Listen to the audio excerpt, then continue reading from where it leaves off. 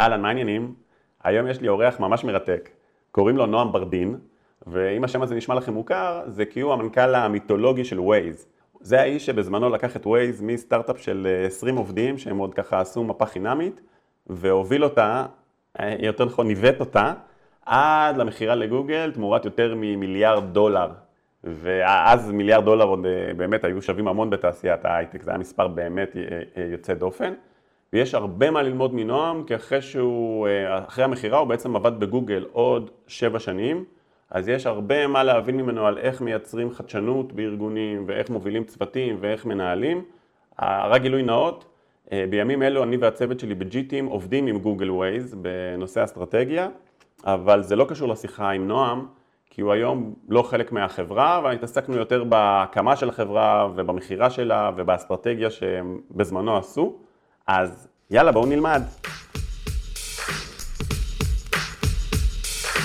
חצי שעה של השראה עם ערן גפן, מייסד G-Team, חברה לייעוץ אסטרטגי העוזרת לחברות לפתח מנועי צמיחה חדשים. הצוות מתמחה בהובלת תהליכי חדשנות, פיתוח מוצרים, שירותים ושווקים חדשים, יחד עם הנהלות החברות המובילות בארץ ובעולם, ביניהם קוקה קולה, וולט, מייקרוסופט, סודה סטרים, שטראוס, קימברלי, קלארק ועוד. טוב, יש, מוכן? מוכן. יאללה, בוקר טוב. בוקר אור. אז נמצא איתנו נועם ברדין, מה שלומך? מצוין, מה שלומך? אחלה. אז היום אתה מייסד של פוסט, נכון? שזה, תגדיר רגע מה זה. זה רשת חברתית שמוכוונת לחדשות. כן. ובנויה על detoxification, נקרא לזה ככה. מקום בלי המשוגעים, בוא נגדיר את זה ככה. כאילו עם אמת? אמת זה מילה גדולה, לא נלך לשם, אבל בלי הנאצים ובלי הגזענים ובלי המשוגעים שזה, ושמוכוונת אבל על חדשות, עם מודלים עסקיים לחברות, היום 40% מה-under 30s צורכים את החדשות שלהם ברשת חברתית. וזה היום היותר ויותר הצורה הנפוצה, אבל אין מודלים עסקיים בין החברות, העיתונים, לבין הרשתות עצמן. נכון. ואתה לא גר בישראל, נכון? איפה אתה גר? אני גר בניו יורק. בניו יורק. כמה שנים כבר בניו יורק? אז עברתי לארצות הברית עם Waze ב-2010. היינו 8 שנים בניו יורק, בקליפורניה, ואז עברנו לניו יורק 5 שנים. אוקיי. אז היום אתה עושה את פוסט, שנדבר על זה תכף, והייתה תקופה שהיית, אני הולך אחורה, אבל הייתה תקופה שהיית בגוגל שקנתה את Waze, ולפני זה היית מנכ"ל Waze, נכון? אוקיי. אז בוא נלך רגע בסדר הכרונולוגי, בוא נתחיל מתקופת Waze, שבעצם אתה לקחת אותה שזה היה ממש סוג של פרויקט מאוד מאוד ראשוני, עד למצב גוגל רכשה אותה, נכון? באיזה מיליארד דולר זה היה אז? מיליארד 150. אבל זה היה בימים שמיליארד היה הרבה כסף, לא כמו היום. היום מיליארד, כל אחד זה מיליארד. מאחר ואנחנו מסתכלים רגע ממעוף הציפור, בדיעבד, מה פיצחתם שם שזה כזה, שננעל שם כל כך יפה, אם אני רוצה ללמוד ממך? טוב, Waze זה בהרבה מובנים נס. אוקיי. ושלא נתבלבל שאין פה נוסחאות לדברים האלה, זה נס, כי היו לנו כמה מהפכות שקרו במקביל. אוקיי. מצד אחד הצלחנו לבנות מערכת שעושה אינגייג'מנט לקהילה, שהקהילה מסוגלת לבנות מפות, דבר שבזמנו לא היה קיים ולא היה אפשרי מבחינת ה-common wisdom, מפות נבנו על ידי חברות עם אלפי רכבים, 2 חברות בעולם, דואופול, מיליארדי דולרים, 4,000 עובדים, דברים כאלה. אנחנו אמרנו שעשינו את זה עם קהילה של מתנדבים, זו המהפכה הראשונה שעשינו. המהפכה השנייה שעשינו זה שהקונספט של לנסוע עם אפליקציה למקום שאתה מכיר. הרי תמיד ניווט היה למקום שאתה לא מכיר, אני נוסע לצרפת, אני מושג איפה אני לוקח GPS. אבל הרעיון שייסע כל יום לעבודה ולכל מקום עם GPS היה מהפכה מאוד משמעותית מבחינת תודעה של קונסומרס. אז אני חושב שזה שני הפיצוחים הבאמת גדולים שהצלחנו לעשות. ומראש הבנתם שאלה הפיצוחים שתעשו, נגיד אחד, או זה קרה במקרה אחד מהם או שניהם? אני חושב, בתחילת הדרך הגדרנו מה הפוטנציאל של החברה. אמרנו, יש כמה מדרגות פוטנציאל. אבל זה היה בימים שטוויטר לא עשתה כסף, ופייסבוק התחילה לפרסם, רק לשים בפרופורציה. אז אמרנו, אם אנחנו רק נבנה מפות עם קהילה, אנחנו במשחק של חברות המיפוי, נאבטק נמכרה ב$8 מיליארד, וטלאטלס נמכרה ב$4.5 מיליארד, ואנחנו אמרנו, אנחנו נעשה את זה בסכום מאוד מאוד נמוך, וזה כבר ביזנס מאוד משמעותי. אם נצליח לפצח את הקונסומר סייט, שאנשים באמת יתחילו לנסוע עם האפליקציה, לא רק הקהילה, אז ראינו יותר כמו טוויטר, שהייתה חברה של $10 מיליארד אז, שלא היה לה שום מודל עסקי, אבל הצליחה to engage consumers. ואמרנו, אם נצליח גם וגם, אז אנחנו כבר נהיה את פייסבוק, ואז נדבר בעשרות מיליארדי דולרים וכו'. אוקיי, וכמה אנשים הייתם אז? מה זה אז? כשנשארנו? לא, בהתחלה. אני הצטרפתי לחברה, היו 20 איש בחברה. כן. כמעט כולם מהנדסים. כשנמכרנו לגוגל, היינו בערך 100 איש. אוקיי. ולמה קראו לך בעצם? מה היה הנקודה שבה קראו לך? אז Waze הוקמה על ידי אהוד שבתאי. כן. הוא ישב במרפסת שלו, כמו שבארצות הברית יושבים בגראז', אז בתל אביב יושבים במרפסת, ובעצם בנה את הגרסה הראשונה לבד. סיפור שלם, אפשר להיכנס אליו, אבל סיפור שם בנה את זה, ואז הוא חבר לאמיר שנר, שהוא גם חברים טובים, גם עבדו ביחד, שנתן לו את הגב, את הארגון, ואמיר הוא מאוד people person, וידע לגייס את האנשים ולנהל את הדברים וכו'. והם הרגישו שחסר להם מנכ"ל, אז הם גייסו את אורי לוין, שהיה המנכ"ל הראשון של החברה, ואורי בן אדם מאוד יצירתי, אבל כלידר, כמנכ"ל בפועל, פחות ה-DNA שלו, ולכן כבר בהשקעה, ב-A-ראונד של החברה, ההסכם היה שמביאים מנכ"ל חיצוני. בשביל ללמוד, מה היה כוח העל שלך? כלומר, מה החברה קיבלה ממך? הביאו מישהו, היא כבר עמדה, מה נתת לחברה שהוא עשה שם איזה הבדל מבחינתך לפחות? אז יש כמה דברים. דבר ראשון, אני חושב יש מעט מאוד משקיעים שיודעים את מקומם בבורד ואיך להתנהג עם חברה. בישראל אני חושב שזה יותר קיצוני, שאנשים יותר מדי full of themselves משקיעים. ולכן את הדינמיקה מאוד רעה בין המשקיעים לבין היזמים. והם נכנסו לאיזה pattern של היזמים מנסים לרצות את המשקיעים בישיבות בורד, שזה קורה הרבה. וחלק מזה לא היה בדיוק פוקוס לחברה. היו המון רעיונות, המון דברים שקרו וכו', אבל לא היה מספיק פוקוס שמייצר את הפוקוס הארגוני, נקרא לזה, על דבר אחד, כי זה אומר שלא עושים הרבה דברים אחרים, גם אם לא כולם מרוצים. אז אני חושב שזה היה אולי התרומה שלי לחברה. אז זה גם היכולת לבחור את הפוקוס, אבל מעבר לזה, זה גם נקרא לזה את הרזיליאנס המנהיגותי, שלא כל רוח תזיז אותך, אלא פשוט תגידו, זה הפוקוס שלנו חברים, ואל בלבלו אותנו, כאילו זה... הבעיה עם חברות סטארט-אפ בריאות, זה שיש שם אנשים מאוד מוכשרים. אוקיי. נכון. ויש הרבה דעות. והרבה דעות, ודעות חכמות. כן. זאת אומרת, אם יש לך שתי דעות, שאחת היא מפגרת ואחת היא חכמה, קל לקבל החלטה, נכון? אבל זה לא המצב. יש לך דעות חכמות, אנשים חכמים, שחשבו לעומק, והם כולם צודקים. כן. עדיין צריך להחליט על אחד, וזה לא כל כך משנה מה בוחרים, דרך אגב. זה הנקודה. אבל מה שצריך, כן צריך לבחור, והבחירה מייצרת מומנטום ומייצרת התנהלות, שדרך אגב, אם היא לא נכונה, אפשר לשנות את זה. אבל הכי גרוע זה כמובן להתנהג בכמה מישורים מקביל. אז אולי מה שאני צריך זה מנכ"ל כשהוא קצת אגומניאק נרקסיסט, שאומר, אני חושב שזה מה שצריך, כמו נפוליאון קטן, אומר, זה מה שעושים, כי זה מה שעושים, לפחות זה מייצר איזה... אז פה הבעיה, וזה הצד השני של זה, שעוד פעם, יש לך אנשים חכמים, והם באים רעיונות חכמים, וצריכה להיות תזה למה בוחרים את הדרך הזאת. זאת אומרת, אם התזה היא כי אני המנכ"ל החתיך, היפה, החזק, השרמנטי, אז זה כמובן לא תזה. וזו בדיוק הבעיה, נכון? כן צריך לייצר מקום לכולם להביע את הדעות, צריך לחקור את הרעיונות השונים וכולי. צריך לקבל החלטה, אבל כשקבלו את ההחלטה, כולם צריכים להתיישר להחלטה, disagree and commit, וזה מאוד קל להגיד את זה ברמת הפאורפוינט, מאוד קשה לעשות את זה ביום-יום, כי אנחנו בני אדם, וכל אחד יש לו אמוציות ודעות וכולי, היו אנשים מאוד מאוד חזקים, מאוד אמוציונליים. תן לי דוגמה לאיזו התלבטות שהייתה יכולה לקחת את כל החברה לכיוון אחר, לאיזו ירידה, איזה אקזיט בחברה מ-day one היו שתי מחנות. אוקיי. לא משנה מי האנשים, אבל היה מחנה אחד של אנשים שיצאו מתעשיית המובייל המסורתית, וחשבו מאוד במונחים של feature parity לאפליקציות GPS, שהאפליקציה צריכה להיראות כמו אפליקציות אחרות, או דוגמה הכי פשוטה, צריך לבחור עיר, ואז את הרחוב, ואז את מספר הבית, ואז לקבל את המסלול. ככה עבדו אפליקציות GPS.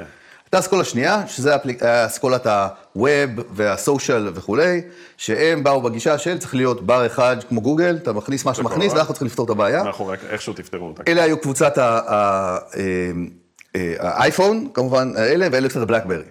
עכשיו, בלקברי היה המוצר המוביל. כל הלוגיקה בעולם אמרה לפתח אפליקציה לבלקברי. האייפון היה צריך לעשות ג'ל ברייקינג כדי להתקין עליו את Waze. אבל שני הצדדים צדקו במובן מסוים.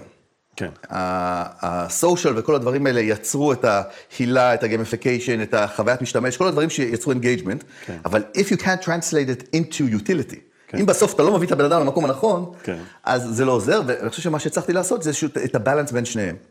למצוא מה צריך מכל אחד מהם, אבל להבין את היתרונות והחסרונות, ולהבין בכל שלב בחברה, what's the thing that matters now. שלב הראשון זה המפות, כאילו בלי המפות, זה לא משנה כלום, לא יכול להגיע. אין את הקרב השני. בדיוק, ואז הקרב השני מגיע אחר כך, שאתה משתמש, נכון? אז נשמע שבסוף במיקס זה 80% utility, 20% social אז, והיום אפילו פחות. לא, זה התחיל הפוך. 80% סושיאל, כי לא יכולנו לנווט אותך. תשמע, בארצות הברית היינו באים ואומרים לך, תפנה שמאלה, כשאנחנו אומרים מההייווי, תפנה שמאלה לגשר, ותקפוץ. כאילו, דברים, לא היינו יכולים למצוא את המקומות. האפליקציה הייתה נוראית בהתחלה בארצות הברית.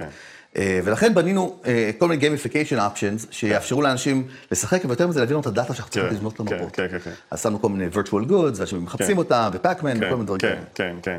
אז אני עכשיו מבין יותר את הפליי, שהוא פליי קשה, שהוא כאילו מצד אחד להצטיין בקומיוניטי ובסושיאל כדי, אבל להפוך את זה בסוף ליוטיליטי שהוא מס יוטיליטי, והרבה חברות לקודות באחד כי זה תרבות ארגונית, וזה... שתי תרבויות שונות מאוד. איזה סטייה ביזנסית כמעט קרתה שהייתה משנה את כל ההיסטוריה?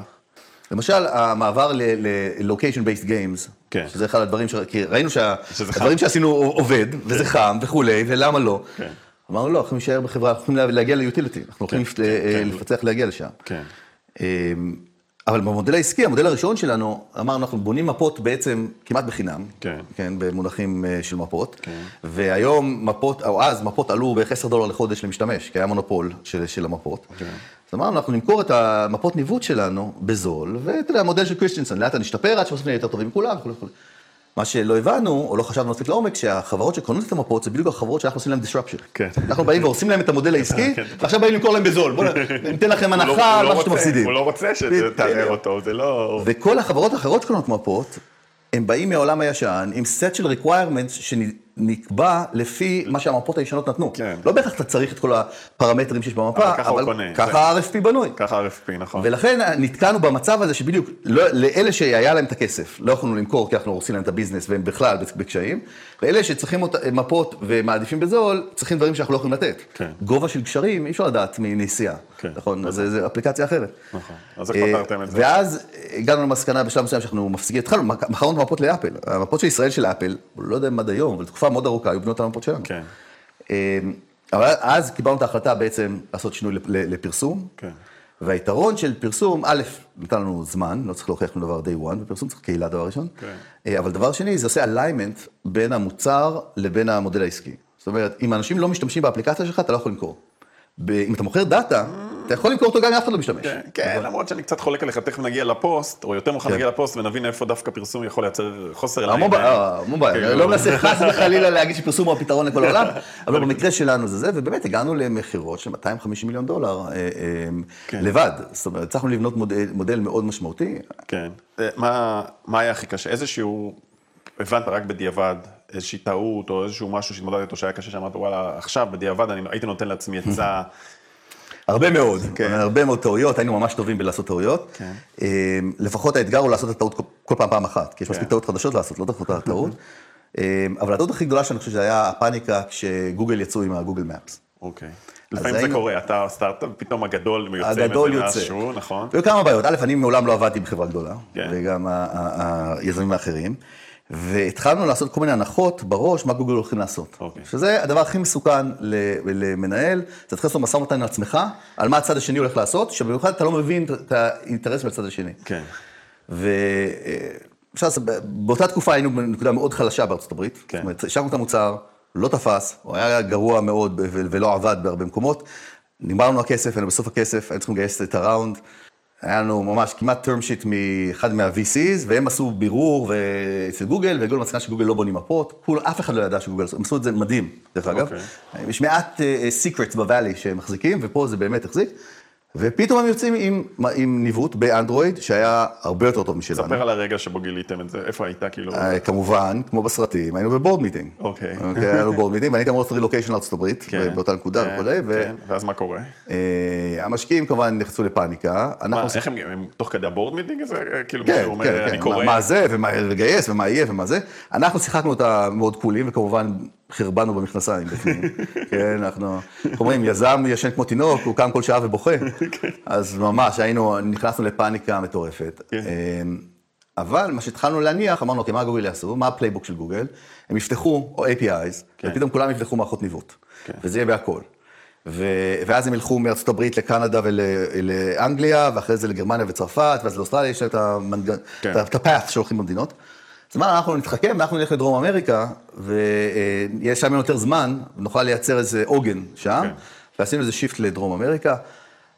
השיפט הזה עשה לנו שני דברים. דבר ראשון, יש לנו עד היום קהילה מאוד חזקה בברזיל וארגנטינה ומקסיקו, בכל דרום אמריקה, אבל יותר מזה, we lost focus על ארצות הברית, מהפאניקה. עכשיו המציאות היא, שחברה גדולה כמו גוגל, כמו שלמדתי אחר כך, יש לה אינטרסים אחרים, ויש לה שיקולים אחרים, ואתה בכלל לא יכול להבין, בתור יזם, אתה לא יכול להבין את השיקולים של מנהל בקורפוריישן. אי אפשר להבין את זה, זה שני חיות שונות. אז בדיעבד זה היה טעות מאוד קשה, עלתה לנו שנה של זמן, מי יודע איך הדברים היו נראים אחרת, אם לא היינו עושים את זה. אוקיי, אז רגע, תן לי עצה, אז אני חברה, אני יזם, שיש לו פתרון בתחום ה-AI, ל-work, פלייס וזה וזה, ופתאום אני שומע שמייקרוסופט, עכשיו אני עם ChatGPT, הולכת אולי להיכנס לתחום הזה, ואני אומר, אוי ואבוי, הלך, גמרו לי את העסק. אז בוא נגיד ככה, אם אתה יזם שמקים משהו מעניין, חד משמעית, ה-Big Five עושים את זה גם. ואם אתה לא יודע את זה או לא מוכן לזה, אז אל תיכנס בכלל. כאילו, אין... והם עושים את זה כי הם עושים הכל. הם בעיקר חיים דיפנסיבית. לא, מה שמייקרוסופט זה מהלך מאוד אגרסיבי, אבל כמובן עשו את זה בתחום של חיפוש, ששם אין להם מרקט שייר. לעומת גוגל בחיים, שהם יותר מתקדמים ב-AI, לא יכולו לעשות את זה, כי זה... זה דילמת הממציא, הוא יכול להרשות לעצמו. בדיוק, קלאסי. השיקולים שקורים בחברות גדולות, שאומרים, מייקרוסופט עושה את הפתרון. מה זה מייקרוסופט? זה קבוצה של אנשים. אז א', יש בטח 3 קבוצות שונות, שעושות אותו דבר, ומתחרות אחת בשנייה. שונאות אחת את השנייה. שונאות את השנייה, ומתחרות אחת בשנייה יותר. זה דבר ראשון. דבר שני, הצוות עצמו, שעובד על המוצר שלך, כנראה שיש לו פחות מהנדסים מלך. כי זה צוות בתוך צוות בתוך צוות. אז פתאום 20 מהנדסים שעובדים על משהו חדש, כזה זה יכול להיות משמעותי.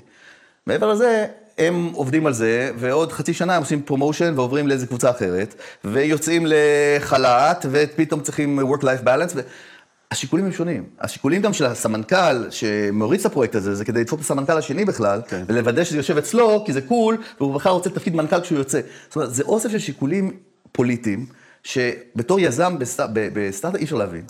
מה שאני אומר, לסטארט-אפים, התחרות היא עצמך. היכולת שלך to execute. אף אחד לא חושב עליך, לא מסתכל עליך, אתה חושב שכן, כי אתה מרכז העולם, או, הם עושים את זה כדי לדפוק אותי. הם לא יודעים איך קוראים לך בכלל. אתה לא מעניין אותם, כי אתה לא קשור לפרומושן שלהם בכלל. וזה הדיסוננס הזה שקורה בתור סטארט-אפ, שאתה בטוח, קצת כמו במדינת ישראל, אתה בטוח שאתה מרכז העולם. כי אתה חי בתוך, וכולם, כל מי שאתה מכיר, מדבר על זה וכו'. וזה נראה לך כאילו, אף אחד לא סופר אותך ממטר. האתגר שלך זה איך באמת להתרכז בלקוח, לבנות מוצרים, לזוז מהר, זהו. כל השאר doesn't matter, וכמו שאנחנו יודעים, רוב האינישיטיב זה של חברות גדולות, יש מעט מאוד דברים שמצליחים בהם. זאת אומרת, כולם עושים הכל, אבל בסוף יש להם את השניים שלושה core business שעובדים, וכל השאר זה לשרוף כסף. יפה. תספר לי רגע על רגע הרכישה, ואז נעבור לשלב הבא שהיית בתוך גוגל. מה היה שם, איזה רגע אתה זוכר הכי משמעותי מכל, בטח זה היה תקופה, והיה את הטלפון לפני, וזה מה הכי איקוני בעיניך בכל התהליך ההוא? שהוא מבחינתך בראייה לאחור, הוא מסמל את האירוע.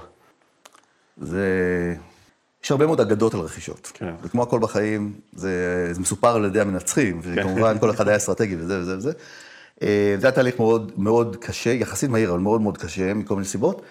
אבל אני לא אשכח את היום שסגרנו את העסקה. זאת אומרת שזה כבר נחתם. וזה אחרי שלא ישנתי, אתה יודע, זה 3 שבועות, אתה גמור פיזית וכולי, וגם פתאום אתה נהיה חולה, כי הגוף שלך החזיק מה. אני חושב שקמתי יום למחרת לאוסף של אימיילים מכל המערכות האוטומטיות של גוגל. HR, תמלא את הזה, תמלא את זה, הנה ההנדבוק, תתחיל את הטריינינג כזה. ואז פעם ראשונה התחלתי להבין, הייתי רחוק מלהבין, מה זה קורפוריישן. וזה אחד הדבר, בתור יזם, אתה מגיע לחברות ענק האלה, אלה אם אתה נבעת בהם, אין לך מושג איך הדברים, אתה לא מבין חצי מהמילים. הכל זה קיצורים, אין לך מושג מה מדברים. ואתה פתאום מוצא את עצמך מבלה שעות mandatory training, על harassment ועל bribes, איך לא לשחד מדינות שלישיות. דברים שאתה בכלל לא מבין, אתה מבלה את זה יותר זמן, כנ"ל כל העובדים שלך. אז בשבילי זה היה הנקודה שהייתה אמורה להיות הנקודה הכי שמחה וזה, וחטפתי דיכאון, התחלתי להבין מה זה. יש תמונה מפורסמת שלי ביום שכאילו עם הכובעים האלה של הגוגל, יש את היום שמתחברים, וכולם צוחקים שנראיתי כאילו אני רוצה להתאבד. והדבר הזה לא רציתי ללכת. היה מאוד קשה הדבר הזה, אבל זה החיים. כן. כמה זמן היית בגוגל? הייתי 7 שנים בגוגל. יחסית הרבה להיות בתוך הכל. אף אחד, כולל אני, לא בגלל החוזה שלך, היית מחויב להישאר? אף אחד, כולל אני, לא האמנו שאני אחזיק מעמד יותר מ3 חודשים. זאת אומרת, זה באמת היה נס. תשמע, מה שלמדתי זה לראות את העולם מפרספקטיבה של top 5 companies. אוקיי. כן. אז אני חושב, הדבר הכי חשוב שלמדתי מזה, שני דברים. אחד, לא להיכנס אף פעם ראש בראש באחד מהשחקנים האלה, בתחום העיקרי שלהם. בליבה. כן. אל תפתח search engine. כן. גוגל, אין לך... היכולות שלהם שם הן בכלל לא נתפסות על ידי כל בן אדם מהתחום, זה פשוט משהו אחר. מצד שני, תפתח מנוע חיפוש לטיסות, אתה יכול להביא להם את הסתירה שהם לא ידעו איפה זה יבוא להם. אוקיי, כן. וזה ההבדל השני, זאת אומרת, כל עוד אתה לא במיינסטרים שלהם, יש להם הרבה יותר משקולות וחיכוך מאשר יתרונות, לפתח משהו חדש, משהו שונה. עזוב, אתה רוצה לפתח, דוגמה הכי קלה, זה מייקרוסופט וה-AI, כן? גוגל הם המובילי ה-AI, המציאו את התחום, ללא ספק. יש שם יכולות... דיפ מיינד, עזוב, באמת, אני ראיתי דברים פנימיים לפני 10 שנים, שאתה פשוט לא מאמין שזה בכלל קיים, כן? מצד שני, בגלל זה גם, מאוד קשה להם להשתמש בזה למוצר, לפתוח את זה, מה זה הרגולציה, מה היה הנזק וכו'. מייקרוסופט שלא היה להם כלום, קל להם לעשות את זה. זה הדילמה של ה-innovator. אבל מעבר לזה, אני חושב שזה חוזר לנקודה הזאת, לפתח תשתיות AI, אין שום סטארט-אפ שלא יתקרב לזה. כלים לניהול מערכות AI, יש אולי קצת מקום שם. מוצרים שמשתמשים ב-AI, זה המקום שסטארט-אפים יכולים לעשות מהפכות, וה-AI פתוח היום לכולם. אוקיי, הבנתי. עכשיו אני רוצה לקחת אותך, להשתמש בך למשהו אחר, אוקיי? תשמע, אני עובד עם חברות שהן תאגידים, אוקיי? ויש מנכ"ל ויש הנהלה וכן הלאה וכן הלאה. והם רוצים לחדש, אבל קשה להם, ואז הם באים אליי ולצוות שאומרים בוא נחדש וכן הלאה וכן הלאה. אני רוצה עכשיו להשתמש בך איך אפשר לרפא את זה, אבל במסגרת המגבלות, הם לא סטארט-אפ, הם חברה גדולה, אוקיי? אז אני הייתי, בגוגל הייתי מאוד... כמו שמכירים אותי, אני מאוד outspoken, כן? אני לא בדיוק שותק, אני מאוד נחרץ עם הדעות שלי, לא נכונות תמיד, אבל לפחות אני מאוד מאמין בהם באותו רגע, ואני מאוד ווקלי, ולכן מאוד מהר בגוגל אני הייתי הדמות הווקלית. היה פגישת, באירוע VPs הראשון שלנו, וכל מי שאתה מכיר בגוגל שעבד שם ב-2014 והיה VP, יזכור את זה. מה היה? לארי ביקש ממני לעשות מצגת על מוצרי המובייל, למה מוצרי המובייל שהם לא באמת תופסים, קמתי וחצי שעה מצגת, למה מוצרי המובייל של גוגל הם על הפנים וכל התפיסה שם גרועה. וקמו 160 VPs ומחאו לי כפיים. די. כי הייתי היחיד שהיה מוכן להגיד מה שכולם יודעים. את האמת. עכשיו, אתה יודע, אתה בא מסטארט-אפ, אתה לא חושב על זה, גם מה, יפטרו אותך? כן. כולם חיים באיזו אגדה בקורפוריישן, שיקרה להם מה שהם יגידו את האמת. כן. זה לא רק אמת, אבל זה גם תפיסה, אתה יודע, הם חיים באיזו תפיסה שהם מעולים. כן. וזה הנחת הבסיס. כן. עכשיו, במקרה, העולם לא עשה את הדבר הנכון. אז הייתי מאוד outspoken, אבל... תשמע, נשמע כמו פיל בחנות חרסינה. כן, ללא ספק. אז ישבתי עם סונדר וכמה פעמים, ובאתי עם תוכניות. איך לא פיטרו אותך אחרי שנה, תגיד? זה אני לא מבין. נכון? זה חייב, לא מבין. כאילו. שלא לדבר על כל התלונות שהיו עליי ב-HR וזה. לא מבין איך לא פיטרו. תשמע, 90% בוא נגיד, לא 90, נגיד 70% האנשים בגוגל יזכרו אותי לטובה, וירצו לעבוד איתי עוד פעם וכו', 30% שונאים אותי ולא רוצים לשמוע ממני. כי היית כזה בולי, כזה שור ב... זה בעיה בדיוק, זאת בעיה טקטית, אבל אסטרטגית זה להחליט, הנה 3 אזורים גג, שאנחנו הולכים להיות בהם, בכל אחד מהם אנחנו נהיה החברה המובילה או השנייה בעולם בתחום הזה, אנחנו נפתח את זה עוד ועוד ועוד ועוד ועוד, ונהיה כל כך טובים שאף אחד לא יכול להתקרב. ואם זה סוג של ענק ישראלי, שאין לו, הוא אומר, בליבה אני כבר בתקרת זכוכית שלי, אני כזה... תקרת זכוכית זה בראש. למה החברה הישראלית הזאת היא לא משתלטת על שאר העולם? למה היא לא מוכרת בדרום אמריקה או ארצות הברית? כאילו זה סתם בראש, כן, התפיסות. או שיש חברות, בישראל רוב החברות שמוכרות לשוק המקומי. המתחרה שלהם זה הרגולציה. נכון? בסוף זה שוק כל כך קטן, הכל עניין של יחסי ממשל, ובאמת אין להם יעילות. אנחנו, כשיוצאים מעולם ההייטק, ישראל היא מדינת עולם שלישי מבחינת פרודוקטיביות. גם בממשל, גם בבנקים, גם בכל הדברים האלה. הבנקים הישראלים הם לא בדיוק איזה מנוע צמיחה גלובלי. אין סיבה שהם לא יהיו. דרך אגב, הם יהיו יכולים להיות בנקים גלובליים. למה? בנק מהונג קונג פתאום נהיה בנק גלובלי, אז למה לא בנק מישראל? כי הם לא באמת פעילים, הם יודעים לקחת עמלות מאנשים כמו מונופול, לגנוב מאנשים שקפואים אצלם, ואז הם לא יכולים להתחרות בשוק תחרותי. הם לא מספיק מוצלחים בשביל שוק תחרותי פתוח. בדיוק, אבל זה משהו אחר, תראה הפוך. אם בנק אחד בארץ היה מחליט שעושה תחרות גלובלית, ועושה שינוי, א' לא לקח פה 80% מהשוק בארץ, הוא היה מתנהג כמו בן אדם, אבל יכול גם ללכת לקפריסין וטורקיה, לכל העולם היה יכול להיפרס. בנקאות זה מאוד רגולטי, זה בעייתי וזה, אבל HSBC עשו את זה, וסיטיבנק וחברות אחרות עשו את זה. אבל זה שאלה של ויז'ן, אתה יודע, כשהוויז'ן שלך הוא, מדינת ישראל זה השוק המקסימלי, אז זה משחק סכום אפס מול הבנק השני. נכון. אז בעצם מה שאתה אומר, זה, כשאתה כבר מספיק גדול, אז תסתכל קודם כל דווקא על עולמות הליבה שלך, אל תנסה ללכת למקומות שאין לך בו יכולת מיוחדת, דווקא שם תחשוב מה צרכי הלקוחות בשוק הקיים או השוק האחר. יצאת, אז בוא נדבר על עוד סטארט-אפ, אז אתה פותח עוד סטארט-אפ, כאילו לא הספיק לך, נכון? היית יכול לפרוש. לא, אז אני קודם פרשתי, היה לי כל הכסף בעולם וכו'. א', גיליתי שלפרוש זה לא כל כך קל. למה? זה מאוד מאוד משעמם. למה? ניסיתי לפתח תחביבים. לא, לפרוש בניו יורק עם הרבה כסף, נשמע לי סבבה. לשבוע. אוקיי. ניסיתי תחביבים וזה. מה התחביב הכי מופרך שניסית? ניסיתי הכל, מקייט סרפינג לכתיבה, כתבתי כל מיני דברים, רציתי לכתוב ספר, אנג'ל אינבסטינג בחברות, ודיברתי כל VCs והצטרף כשותף, מיליון דברים שונים, קו על אופני כביש, ניסיתי כל מיני דברים, שום דבר לא תפס, והייתי מאוד מאוד משועמם, תכלס ביום. אבל הנושא הזה של ה-misinformation ו-disinformation, ומה שקורה עם העיתונות והעתיד של דברים האלה, זה דבר שכבר הרבה לפני עוד בגוגל, מאוד מאוד חקרתי ומאוד הפריע לי, מה המצב. ואני מרגיש שאנחנו במין סטטוס קוו שהוא הכי גרוע לכולם. זה worst possible outcome, זה מה שקורה היום בסושיאל מדיה. המדהים בסושיאל מדיה, ככל שנכנסים יותר, מגלים שזה יותר גרוע ממה שחשבת. כי רוב המקומות שאתה נכנס, ככל שאתה לא עומד, אתה מגלה שזה אפור, ויש ככה, ויש ככה, וזה לא... פה זה, כמה שאתם חושבים שזה גרוע, זה פי 10 יותר גרוע. אוקיי, אני רוצה להגיד לך, לקחת את זה קדימה, כי אני חושב שעל הבעיה מסכימים. השאלה היא למה דווקא אתה חושב שבסוף אתה צריך להביא את היוזרים, למה אתה חושב שדווקא אתה תצליח לפתור אותה? כאילו... א', אין לי מושג אם אני צריך לפתור. אני חושב שיש לי צ'אנס מול כולם. אוקיי. אז אתה צריך מודל עסקי חכם, אתה צריך את השותפים ואתה צריך את היוזרים, שזה טריק, כי אתה צריך את הכל ביחד. כשאילן מאסק הודיע שבסוף שהוא הולך לרכוש את טוויטר, זה הנקודה שהחלטתי ללכת לזה עד הסוף. למה? כי לפני זה ניסיתי לפתור את זה בבעיות קטנות, בפתרונות, ואז ב$44 מיליארד היה ברור שהוא לא יכול להצליח, ודרך אגב זה לא משנה אם זה הוא או מישהו אחר. במחיר הזה, עם תשלומי הריבית האלה וכולי, החברה הזאת לא יכולה לשרוד, היא non-viable entity. אוקיי. אז רק תסביר איתי עליך מחשבה, אמרת שזה תאונה שהולכת לקרות, ולכן צריך יצר... אני אומר, זו תאונה שהולכת לקרות, ולכן ייווצר חלון שבו אנשים כן יהיו פתוחים לדברים חדשים. אוקיי. אני מאמין שבכלל, הדור הראשון של החברות סושיאל, פייסבוק, טוויטר, יוטיוב במובן מסוים, הם לא ייעלמו. לא ייעלם, AOL ויארו הם חברות גדולות היום, כן? אז זה לא הולך להיעלם, אבל הם מתחילים את ה-death spiral שלהם, והולכים לקום דור חדש של חברות. ועכשיו הדוגמה הכי טובה זה טיק טוק. טיק טוק זה לא יוטיוב, זה משהו אחר, אבל זה עונה על צרכים מאוד מאוד דומים, וזה לא ספק המתחרה הכי גדול של יוטיוב. נכון. מה הפיצוח שלך? אז הפיצוח שלי, א', רכבנו על הקטע הזה של היה לנו כמה בעיות, אני צריך לשכנע עיתונים ופאבלישרס להזרים את התוכן שלהם בתוך הפלטפורמה שלנו, לאמץ מודל עסקי חדש של מייקרו פיימנטס, ואני צריך לשכנע קונסומרס להצטרף ולהשתמש בזה, גם כרשת חברתית וגם כתוכן.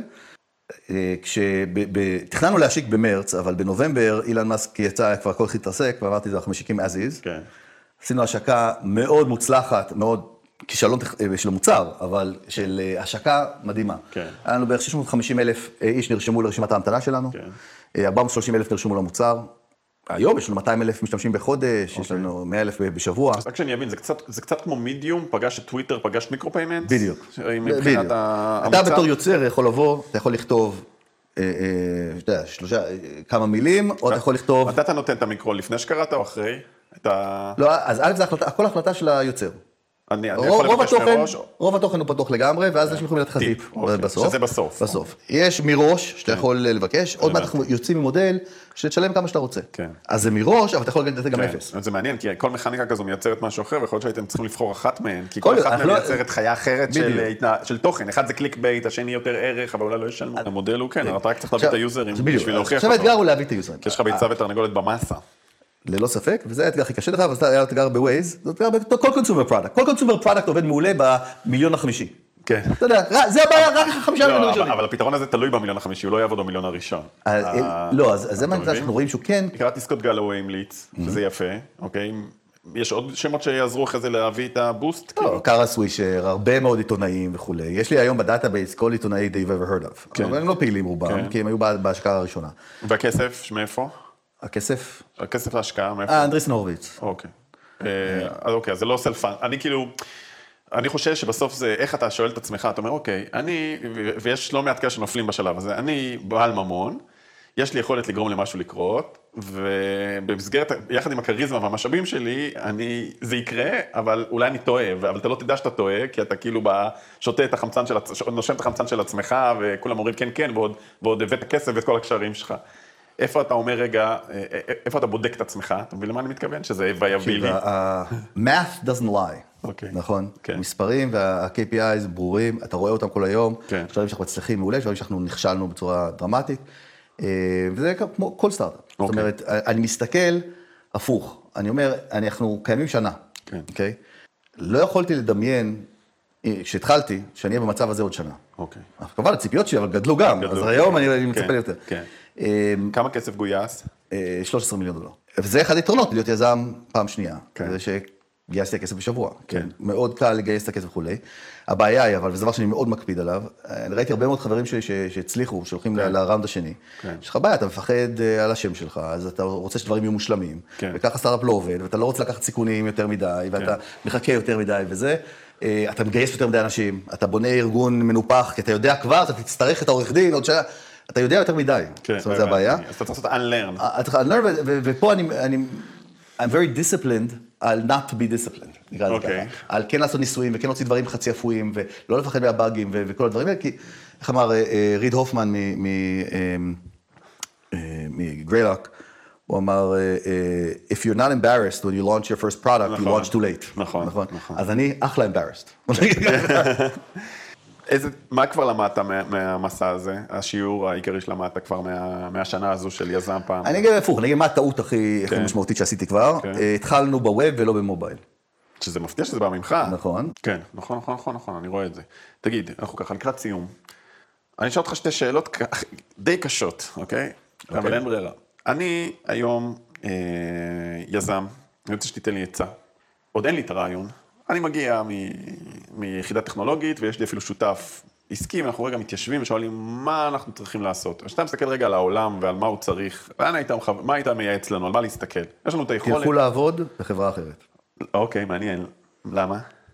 לשבת בחדר ולחשוב על רעיון, כן. אני לא מאמין שזה עובד ברוב המקרים. אוקיי. רוב היזמים הבאמת משמעותיים פתרו בעיה שלהם. משהו שאישי שהם ראו וחוו ונכנסו לעומק. או שהם הרבה זמן בתחום מסוים, ואומרים כל תחום הזה שבור, והוא לא הגיוני, אנחנו נעשה משהו אחר. או שהם עבדו בחברה בתחום וראו את זה, או שזו בעיה אישית שלהם. אבל לשבת ככה ולהתחיל לעשות בריינסטורמינג, זה קשה. עכשיו אני אלך לפרסונה השנייה. אני סמנכ"ל, או סמנכ"לית, בחברה ישראלית גדולה, מצליחה, לא יודע, תיקח בנק, דיברנו בבנק. ואני מתוסכלת מהמבנה, ואני שנים כבר בתוך המערכת, אני מעולם לא הקמתי, ואני מתוסכלת מזה שאין מספיק חדשנות, ואין מספיק יצירה, וכל הדברים שדיברנו עליהם. קצת שאני לא הייתי, מה אתה מייעד? אני בא אליך ואומר, תקשיב, אני כועסת, אני בן 40 ואני מבואס. מה לעשות? למה? את סמנכ"לית, את מרוויחה הרבה כסף, יש לך כבוד, את בבית כל יום ב5. אני רוצה לעשות אימפקט, אני רוצה לעשות משהו, זה משעמם, אני רוצה לעשות משהו גדול, אני רוצה להביא דבר חדש, אני מקנט בכל אני רוצה, כאילו, נכון. הייתי אומר שאם את בגילי ה-40, סמנכ"לית וכל החיים בזה, אין לך את הכלים להצליח בסטארט-אפ. מצד שני, תעשי מהפכות בתוך הבנק. בגלל שכולם שותקים ולא עושים כלום, אם את תבואי עם קצת ביטחון עצמי, תבואי עם קצת רעיון חדשני, את תהיה הסופרסטאר של הארגון. הבר הוא כל כך נמוך לאינוביישן בארגונים האלה, שאת יכולה להצליח שם מאוד. בכלל הייתי אומר חברות ישראליות שמוכוונות לשוק הישראלי, כאילו by definition, זה מקום קשה, הפוטנציאל רווח שלהם מוגבל, היכולת שלהם באמת, הכל מוגבל. אין סיבה שחברות ישראליות לא ישלטו בעולם. זאת אומרת, אין סיבה. למה חברה הונג קונגית יכולה, ולמה חברה מסינגפור יכולה וכו'. אבל זה עניין של תפיסה, אם אנחנו כל היום חיים באיך אני משיג את האישור ממשרד העבודה, להעסיק את התאילנדים וזה, אז אתה לא באמת תשתלט על העולם. כן. תשמע, נועם, מה שאני לוקח ממך, זה את המילה אמת, אוקיי? גם איך שאתה מתבטא היום, או התבטאת בתוך גוגל, על התרבות הארגונית, אבל גם סוג של אמת, לא אמת ושקר, אלא אמת של שקיפות ומודעות עצמית. גם מה המצב שלנו בשוק, גם מה חוסם אותנו, גם מול הלקוחות, היכולת רגע להסתכל כארגון למציאות בעיניים ולדבר אותה, את מה שכולם יודעים, זה הדרך היחידה שבה אפשר בעצם לייצר את אותה חדשנות, את אותו מנוע קדימה. אז אני לקחתי את זה ממך וזה מהמם. נועם, המון תודה. למדתי והיה כיף. תודה. היה מצוין, post.news, אוטוטו אפליקציה, וכרגע זה מובייל ווב, חוויה נחמדה. סגור. תודה. להתראות. אז תודה שהקשבתם. כיף לי שאתם איתי. אז לכל מי ששאל אותי או שמתעניין, הנה סוף סוף הסבר מה הצוות שלי ואני עושים ב-G-Team. אבל קודם כל, כמובן, הלמה, נכון? היצירתיות שהכי מדליקה אותי, זו יצירתיות עסקית. מה זה בתכלס אומר? זה אומר שאנחנו עובדים עם חברות שכבר חוו הצלחה. זה יכול להיות חברות כמו וולט, או פלייטיקה, או פפאיה, או בנק הפועלים, או גינדי, אלקטרה, שטראוס, ועוד ועוד. גם יש חלק שהן לא מוכרות, כי הן יותר בעולם של ה-B2B. ודווקא בגלל שהן חוו הצלחה, דווקא בגלל זה הן צריכות עזרה חיצונית להמציא את הדבר הגדול הבא. כי הרבה פעמים הצלחה היא גם גורם שהוא מעכב חברה מלהמציא את עצמה מחדש. אז אנחנו באמת מפעילים את אותה יצירתיות עסקית, יחד עם מנהלים שלהם, מתוך החברה, בתהליך אסטרטגי של כמה חודשים, אנחנו בעצם יוצרים את המנועי צמיחה הבאים של החברה. איך אנחנו עושים את זה? אנחנו יוצרים הצעות ערך חדשות, שזה יכול להיות מוצר חדש, שירות חדש, מודל עסקי, אולי להיכנס לשוק חדש, או לקהל יעד חדש, וכל זה בתוך מודל, שיטה שפיתחתי, שיש לה 4 שלבים. בחודש הראשון, המוח הוא יותר אסטרטגי, הוא באיזה גובה של 50,000 רגל, אסטרטגיה, עושים סימון של בעלי העניין, ממפים את הצעות הערך הקיימות, מה בעלי העניין רוצים, מה הם מקבלים, מה הם לא מקבלים, איך השוק ישתנה בשנים הקרובות, איזה צרכים ישתנו, ומכאן באיזה מגרש אנחנו צריכים לשחק, ואיפה ההזדמנויות הגדולות. ובכל אחד מהתהליכים האלה, גם אני נמצא, וגם עוד חבר צוות אחד או 2 מ-G-Team נמצאים כחלק מהקבוצה האורגנית הזו, ובסוף יש איזה לפחות 2-3 מנועי צמיחה גדולים, משמעותיים, בשרניים כאלה, שלוקחים את החברה קדימה, והם בנויים מהצעות הערך ותוכנית העבודה, ולפחות יש איזה עוד 3 quick wins כאלה שוואי, איך לא עשינו את זה עד היום, עושים את זה מחר בבוקר. זהו, זה מה שאנחנו עושים, אז תודה שהקשבתם, אז יאללה ביי. חצי שעה של השראה עם ערן גפן, מייסד G-Team, חברה לייעוץ אסטרטגי, העוזרת לחברות לפתח מנועי צמיחה חדשים. הצוות מתמחה בהובלת תהליכי חדשנות, פיתוח מוצרים, שירותים ושווקים חדשים. יחד עם הנהלות החברות המובילות בארץ ובעולם, ביניהם קוקה קולה, וולט, מייקרוסופט, סודה סטרים, שטראוס, קימברלי קלארק ועוד.